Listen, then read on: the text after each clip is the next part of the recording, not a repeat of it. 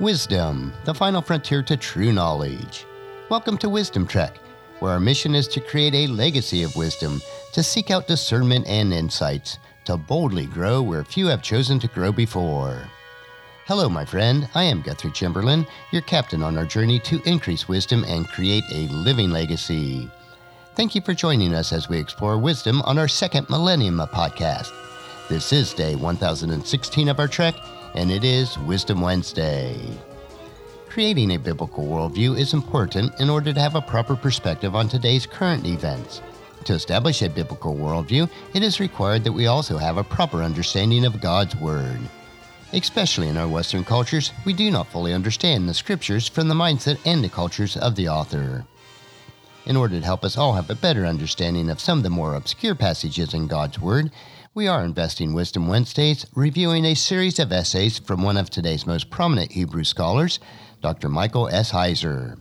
He has compiled these essays into a book titled, I Dare You Not to Bore Me with the Bible. Were all of the books written by the apostles included in the Bible? If not, why not? Today's essay we will explore Paul's Lost Letters. Throughout modern history, there has been a discussion of how particular books were included in the New Testament. Dan Brown's blockbuster novel and subsequent movie, The Da Vinci Code, based its conspiratorial plot in part on the notion that other gospels had been eradicated by spiteful church authorities and an emperor openly partial to orthodoxy. The success of the novel and movie prompted many churchgoers to ask whether or not all the books that should be included in the New Testament actually were.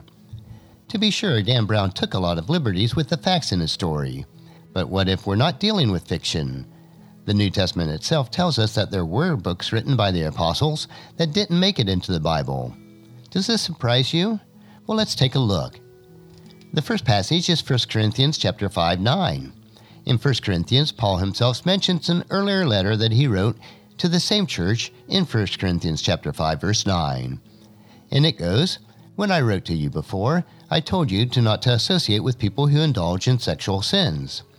While some interpreters argue that Paul was referring to the letter that he was currently writing, which was 1 Corinthians, most acknowledge that this explanation is weak. Taken at face value, 1 Corinthians chapter 5, verse 9 tells us that Paul had written to the church before, but that letter had not survived, and thus it is not part of the New Testament.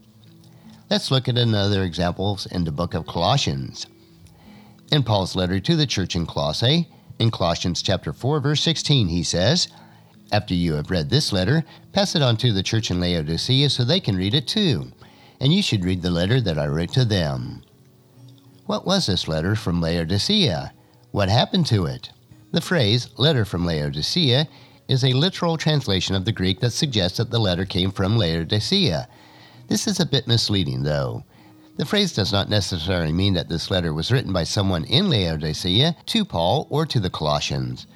Colossians chapter 4, verse 16 tells us that letters to churches were circulated, and so it may be that this Laodicea letter was written by Paul and was to be sent to the Christian Colossae, like the Colossians letter was to be sent to the believers in Laodicea. Some scholars have speculated that this letter isn't actually missing. The region of Laodicea is also identified with the city of Ephesus, indicating that the letter from Laodicea may actually be the epistle to the Ephesians. Others disagree, though, stating that a good case can be made from the book of Acts chronology for the letter to the Colossians being written before the letter to the Ephesians. If this is the case, then the letter to Laodicea must not have been the letter to the Ephesians contained in the New Testament, because Colossians chapter 4, verse 16 directly references a letter that is supposedly already exist. If indeed this letter from Laodicea is not Ephesians, then we have another one of Paul's letters that never made it into the New Testament. Now, is this a cause for concern? Are the missing apostolic letters something that should cause us concern? Are we somehow driven to the conclusion that the process of collecting the inspired books of the New Testament was flawed? Some believers might be troubled at the thought. But the problem is not that the circumstances of history worked against God. The problem is a flawed view of inspiration that sees the act of writing Scripture as some sort of single-moment divine encounter.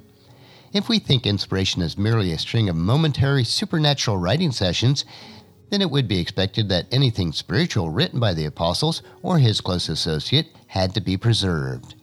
If something went missing, then it looks like something went wrong, or God's intentions were thwarted by human ineptitude.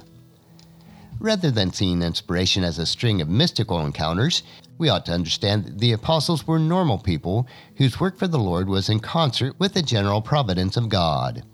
We know that by comparing New Testament to other literatures of its day, that the apostles used vocabulary, styles, and forms of expression that were quite commonplace. The scripture writers were not under some sort of holy spell that meant everything that they thought, spoke, or wrote had to be safeguarded. Rather, God influenced them through circumstances of providence to write what he deemed necessary for posterity. This perspective moves the focus of inspirations from the writers to the ultimate providential guidance of God. We owe both the writers of God and God a debt of gratitude for giving us the Word of God. And that will conclude our essay for today. Next Wisdom Wednesday, we will continue in the New Testament as we look at Dr. Heiser's next essay titled Destiny and Destination. I believe that you'll find this another interesting topic to consider as we build our biblical worldview. Tomorrow we will continue with our 3-minute humor nugget that will provide you with a bit of cheer, which will help you to lighten up and live that rich and satisfying life. So encourage your friends and family to join us, and then come along with us tomorrow for another day of Wisdom Trek, creating a legacy. If you'd like to listen to any of the past 1,015 treks or read the Wisdom Journals, they are all available at wisdom-trek.com. I encourage you to subscribe to Wisdom Trek on your favorite podcast player so that each day's trek will be downloaded to you automatically. And thank you so much for allowing me to be your guide, your mentor, but most importantly, I am your friend as I serve you through the Wisdom Trek podcast and journal. And as we take this trek of life together, let us always live abundantly, love unconditionally, listen intentionally, learn continuously, lend to others generously, lead with integrity, and then leave a living legacy each day. I am Guthrie Chamberlain, reminding you to keep moving forward, enjoy your journey, and then create a great day every day. See you tomorrow.